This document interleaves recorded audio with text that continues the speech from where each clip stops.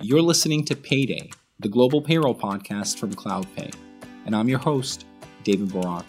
In this episode, we're talking about lessons in digital transformation with Brian Sommer of TechVentive. People are trying to start a project before they even understand what is the art of the possible.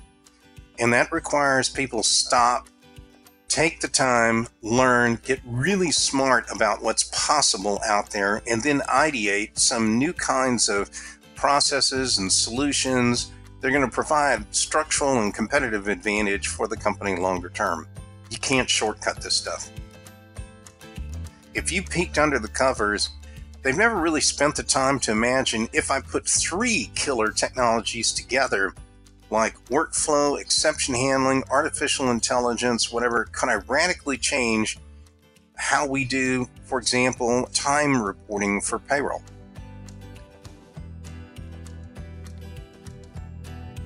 Welcome to another episode of the Payday podcast. Today I'm joined by Brian Sommer. Brian is the author of a recently published book, Digital with Impact. He is a former technology consulting partner at Accenture, where he held leadership roles in their software intelligence, human capital and finance and performance management groups. He's also a former CEO of .com. And really for the last 16 years, he's owned his own firm that focuses on transformation projects and digital transformation projects for large companies. He's also a prolific writer that's published over 600 articles on the technology space. It's a real honor to have you on the show with us today, Brian. Welcome to the Payday podcast. Pleasure to be here. Great to have you here. So, Brian, I found your book quite fascinating. A lot of those messages around the challenges faced in the transformation projects really resonated with me. And in particular, I thought about it from the perspective of our audience. A lot of our listeners are senior leaders in HR and in payroll, usually with a global remit. And I know your experience spans a number of other functions and departments, but I felt that there were a lot of lessons there that applied to everything HR organizations and global payroll organizations are challenged with today as the momentum of change is starting to hit their departments. So I'm keen to get your thoughts before we get into some more specific questions on the applicability of what you've written to HR and to payroll professionals. Well, I get it that this is really targeted for more the HR kind of audience. And interestingly enough, after I did the book, I started getting a lot of feedback from people who'd read it. And what becomes abundantly clear is just how critical HR is going to have to be in a lot of these transformational efforts. And I think that's rather interesting because I did run into some HR executives who think they can single-handedly transform a company, and I'm not sure that HR can do that kind of heavy lifting all by itself, particularly when I look at the fact that many of these transformational efforts, they touch almost every aspect of the company, including ones that HR has never had any real responsibility for, like creating an all-new, let's say, an omni-channel retailing experience or something like that.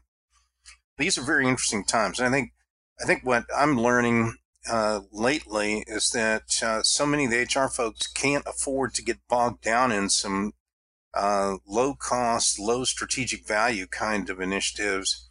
They're going to have to get focused on these bigger changes coming up. I'll give you one example. I read recently of a chief HR officer who's concerned that their company, because of the way they're changing their production, manufacturing methods and locations, moving to more of a service model, products as a service, and a whole bunch of other new stuff, looks like they're going to have to maybe replace as much as 85% of their workforce within the next 5 years. That should cause any chief HR officer to have apoplexy. And I say that because so many of them I run into, they struggle just to fill the open spots they have today. There's no way in the world they could replace 85% of their workforce and grow the company in an outsized fashion. Interesting times for HR. That's very true. These are very interesting times for HR and payroll departments and many other functions in the organization. Reading through your book, it's really clear that digital transformation projects are very difficult. Very difficult to see through to their original or even full vision. And organizations that are trying to make HR or payroll changes, a lot of times we see that these projects that impact the employee experience around the globe, they face these challenges.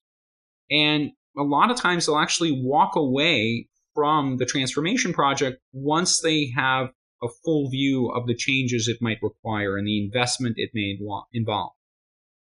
Even worse, they'll make some minor change by switching the HR platform, but not the processes. Or they'll, undertake a global transformation project around payroll and HR, and then end up installing just a couple of new vendors, not changing processes, keeping things fragmented. So based on what you've seen in your experience working with companies, are transformation projects, are they for every company, or should some companies avoid it? Well, what happens, let's talk about how this problem manifests itself.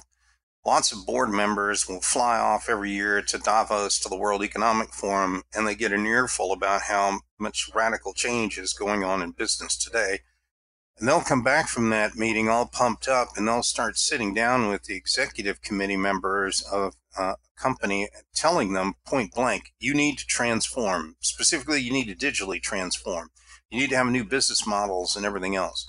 The problem then begins that the executives kind of hear that message, and then things get lost in the translation. And more importantly, I've seen people go like, oh, well, we need to digitally transform. And I've seen people take that mandate and it becomes like, we need to replace our ERP software. And I'm like, no, that's not what they said.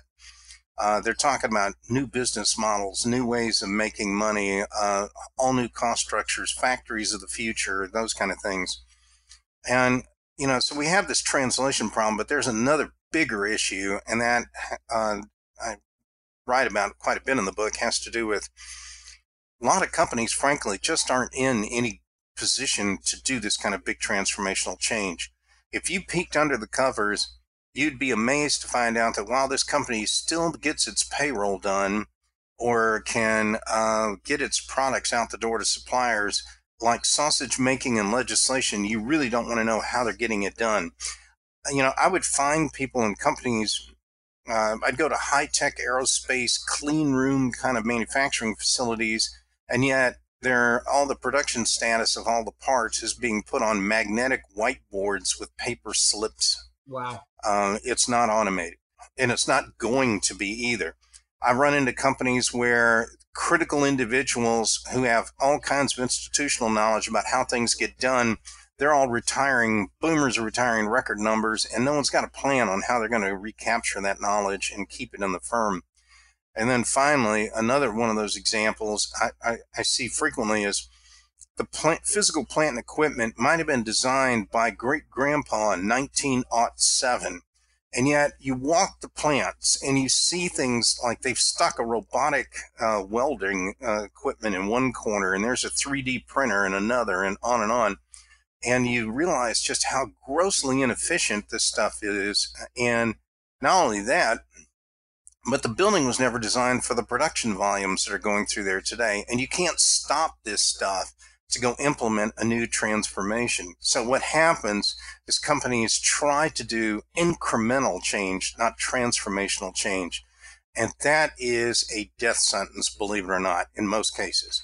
You can't incrementally get your way to a lot of big transformational end games because your competitors are not going to approach this kind of change incrementally. You'll take longer getting there doing the incremental route, and your competition will go to it real quick. So it's a real gnarly mixed bag out there, and only the most process efficient and most capable companies are going to go very far with some of these transformational efforts. And I've heard you mention before that many projects that actually do get started, they get started before executives even agree on what's to be done. Correct. How does that happen? somebody from the board comes down with this loosely defined mandate that we must digitally transform, or somebody's read some article in, I don't know, Harvard Business Review, and then someone will ask the question, well, what does that mean? And they start off on a project before they've done a survey of all the available technologies that are out there in the market. They're not, and worse, a lot of these executives, they don't have a lot of time. They don't get a chance to get out of the office much. They haven't kicked tires on a bunch of cool new technologies. And more importantly, they've never really spent the time to imagine, if I put 3 killer technologies together, like workflow, exception handling, artificial intelligence, whatever, could I radically change how we do, for example, time reporting for payroll? It should be so automated that only a couple of tiny little exceptions ever pop up that somebody actually needs to dig into. And yet when I go to clients, it's a scramble every pay period, with a lot of HR people manually reviewing all the time records, trying to find out which ones were out of sorts because somebody forgot to book their time or whatever it is, or somebody fat fingered, a number and put in like 800 hours of work this pay period, not 80. So we've got these problems. People are trying to start a project before they even understand what is the art of the possible. And that requires people stop, take the time, learn, get really smart about what's possible out there, and then ideate some new kinds of processes and solutions. They're going to provide structural and competitive advantage for the company longer term. You can't shortcut this stuff. Now, how about the companies that do move forward with the transformation project, right? So there are a lot of companies that are probably not ready for it, but those that do move forward, when can they start? What needs to happen before they can start? What are some things that you find through the work that you've done? To be very transparent, I started working on this book 2.5, 3 years ago, and in all those meetings with executives and plant tours and on and on and on, I kept running into gobs and gobs of these, what I call transformational misfires, as opposed to digital transformations. And I could have written a book about that, but I thought that would be a real depressing book to read because there was no hope at the end of the tunnel there. And so I kept at it, and I kept going until I figured out what is it that companies do well and get to the finish line. And so to answer your question, basically what the book even evolved into was there are 4 things companies have to really get right. The first one, and we were talking about that a second ago, they have to do what's called a scan. They have to figure out what is the art of the possible. What is the state of technology today? But also, where is technology going to be in just a couple of years? Because a lot of firms actually build toward what's called the convergence. It's when 2 or 3 new kinds of capabilities are going to be in prime time shape in the very near future. Like right now, I would say machine learning is still a little bit in its infancy, but in 2 or 3 years' time, we're going to see it used in all kinds of, let's say, analytics and smart data visualization capabilities and workflow technologies. So what companies have to do is they need to look at 2 and 3 different kinds of technologies, as well as what's going to be coming available in the next 2 or 3 years. And this is called building for the convergence. There's no point in spending 2 or 3 years on a transformational project using technologies that were mainstream 2 or 3 years prior.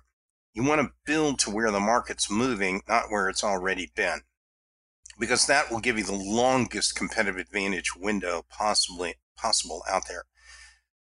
That's the scan. The second thing is really around ideation, and that's okay. I've figured out all the cool stuff that's out there. Now I need to figure out, how would we implement that at our company? What would we do? How would we design our processes? What kind of skills are we going to need? And what you're doing is putting meat on the bone and building a very interesting kind of plan and a vision for what this is going to look like.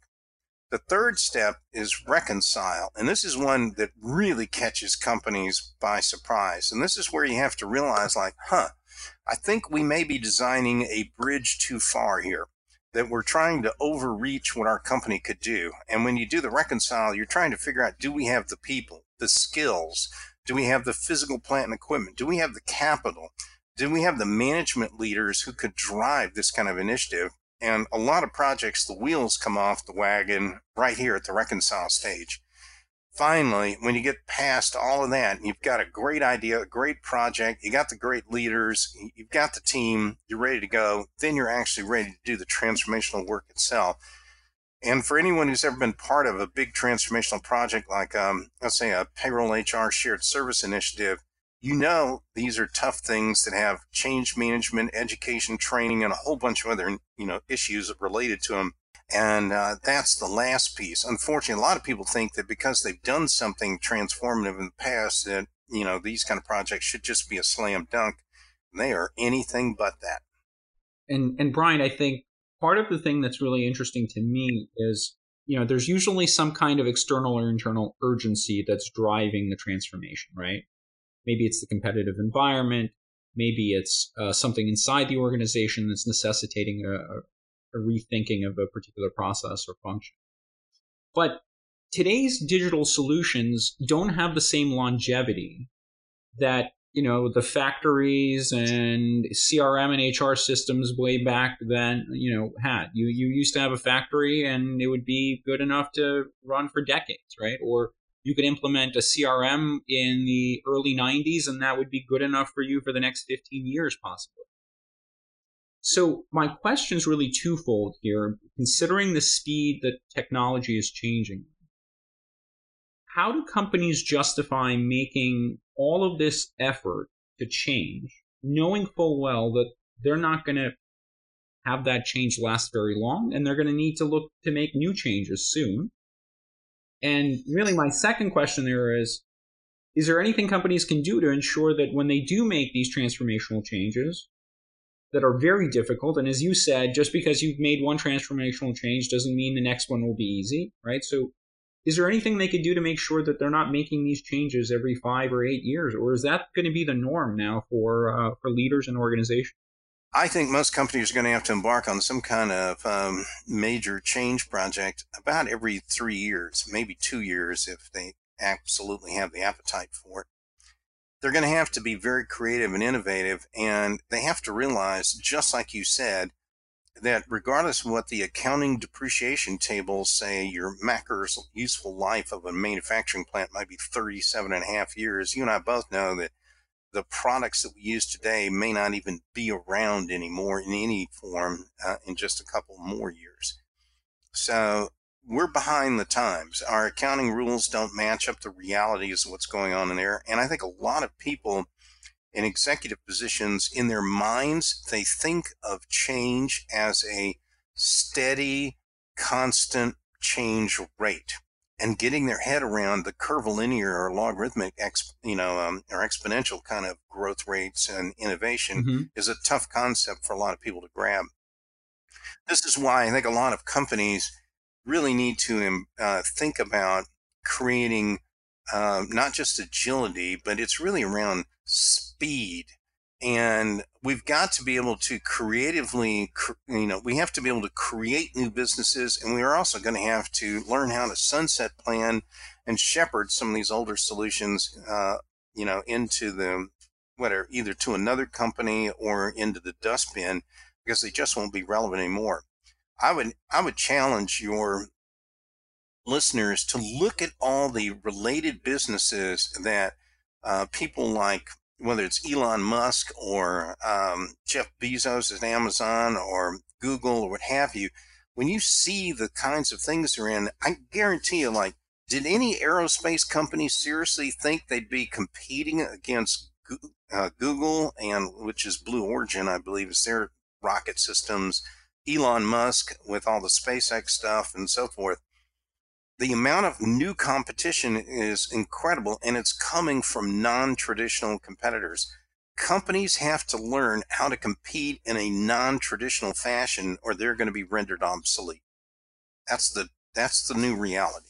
So transformation sounds like it can be all-consuming for organizations, right? And if you look at most C-suite executives, they already have their plates full of projects and initiatives. So who in the company do you think should be leading digital transformation projects like a global payroll transformation, HR transformation, ERP, especially when you think of this as something that might need to be done every 2-3 years in some area of the organization? Well, I'm not so much sure or convinced it has to be an executive running a specific functional area.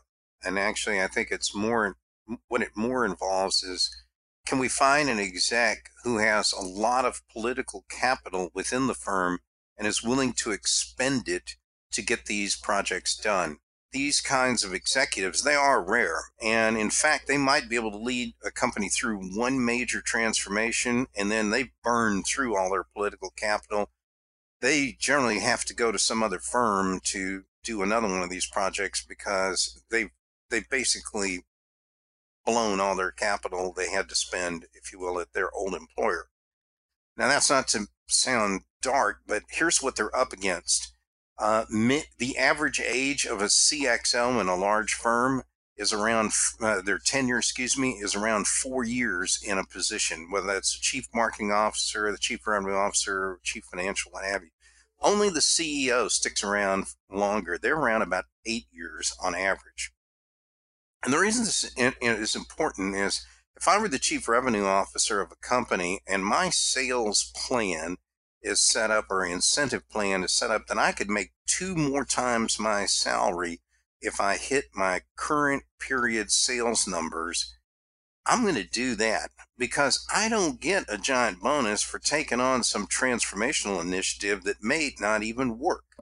And furthermore, I may not be with the company after 2 or 3 more years. So I'm going to do what I'm comfortable doing. I'm not going to step outside my comfort zone and lead one of these initiatives. Guess what I'm telling you is, I'm not convinced that a lot of companies have the leaders in-house. More importantly, if they were the kind of top-down command and control kind of company, they probably got rid of anyone who sticks their neck out or asks difficult or uncomfortable questions or challenges the status quo. That's the kind of person you need to drive this kind of change. Someone who makes the regular folks uncomfortable with the current situation. And to that point, I'll ask a very simple HR question to your listeners. Would any of your companies have hired Elon Musk, Jeff Bezos, Steve Jobs, or any number of other successful disruptive CEOs we know out there? Would they have ever hired them right out of college? And if you did, how many years would they have stuck around in your company? And the answer is probably they wouldn't have stuck around maybe 1 or 2 years, because the bureaucracy doesn't reward them to take risk in a lot of established companies. And these transformational projects, you need someone who has vision, will move towards the risk, and knows how to manage downside risk. Those are rare qualities in large established firms. And I think about this from the perspective, Brian, of maybe not a C-suite executive, but let's take an HR director or a global payroll practitioner. If they're charged with making some change, and let's say they're not that influential, or maybe they're recently employed by that company, so they don't have that political capital inside the company to drive that change, to create that alignment and buy-in. What do they do? What's the suggestion for kind of making sure that they're not setting themselves up for either an incremental change or a outright failure if they take on a transformation project? What you could do, and I'm a little loath to say this, is lots of people want to be able to break up a transformative project into a bunch of digestible chunks. The trick, though, is each chunk has to deliver measurable value. And that's kind of tough. And furthermore, you got to ask yourself, if you're that vulnerable or thin on political capital and power in the company, and you don't know whether you're going to get funding for the next chunk or not, you may still not be overly successful. So bottom line is, if you chunk it up, you got to be really clear how you can get maximum value at every step along the way. And you got to ask yourself, how am I going to build allies in the company who are going to help me at the executive committee fight for additional budget for additional phases? And that will take some skill to do. So these are not. I'm not trying to. I'm not trying to sugarcoat things. I'm just telling you this is the way it is. Yeah. And unfortunately, it's a ruthless game of politics inside a lot of, again, established companies. Further to your point, I would tell you that there's a lot of cool stuff going on in HR, payroll, and related disciplines. Smartest people I run into are the ones who ally with someone like a marketing person, and they'll take them to some of the big HR shows to go look at some of the new, for example, candidate relationship marketing technology, and they steal great ideas from marketing on how to build a funnel of, instead of prospective customers, a funnel of prospective employees, and they'll look at some of the new technology that's out there. In fact, they may even borrow the same CRM technology that the marketing department's already licensed, and they'll turn that into some kind of recruiting tool. Finding allies may be another way to go, and trying to repurpose some other kind of technology to solve these new generation problems for HR and payroll could be a good solution too. Yeah, Brian, and I think the finding partners is interesting. I'm sure you've come across the Challenger customer book or the Challenger sale book. And I think, one of the points that's constantly made in those books is that successful sales and successful transformations involve a lot of constituencies. And I think it was either 5.6 or, 6 people in an organization at senior levels need to be bought in and driving a particular transformation and change in order for it to have any success, right? So I think that idea of finding allies in your organization and using them to align and then drive your project, and maybe even you can find some of those individuals who have more political capital than you may at this time in your organizational tenure to help you drive that, right? Yep. It's a good idea to get multiple folks to buy in. What you want to do is you want to make sure that the entirety of the organization, or at least its leadership, is aware of what you're trying to do. And you don't want to go in presenting it as a done deal, but you come in with a sort of a plan, and by design, you tell it's not fully baked out yet, but you want them to basically put their 2 cents in on the deal. You want to give them the opportunity to personalize a little bit for themselves so that they feel a part of the change, and hopefully they'll support you longer term. But yes, you need to get their cooperation, because at the end of the day, some of these transformative initiatives cause companies to rethink, are we going to sell some of the same products? Are we going to sell a different kind of product or service going forward? Are we going to shut down some facilities? Are we going to open up new facilities in other parts of the world? All those kind of questions are things a project leader should know about, and maybe they haven't been briefed on them in advance. So you need to have the flexibility in the plan, and you need to brief these people and make them allies. Thanks for tuning in for part 1 of our discussion. We're going to continue this conversation in part 2, now focusing our attention on the role that vendors and their solutions have to play in your change management and transformation projects. In part 2, Brian shares some advice on picking the right vendors for your projects, about crafting compelling business cases, and about staffing your company with leaders that will drive holistic transformation efforts.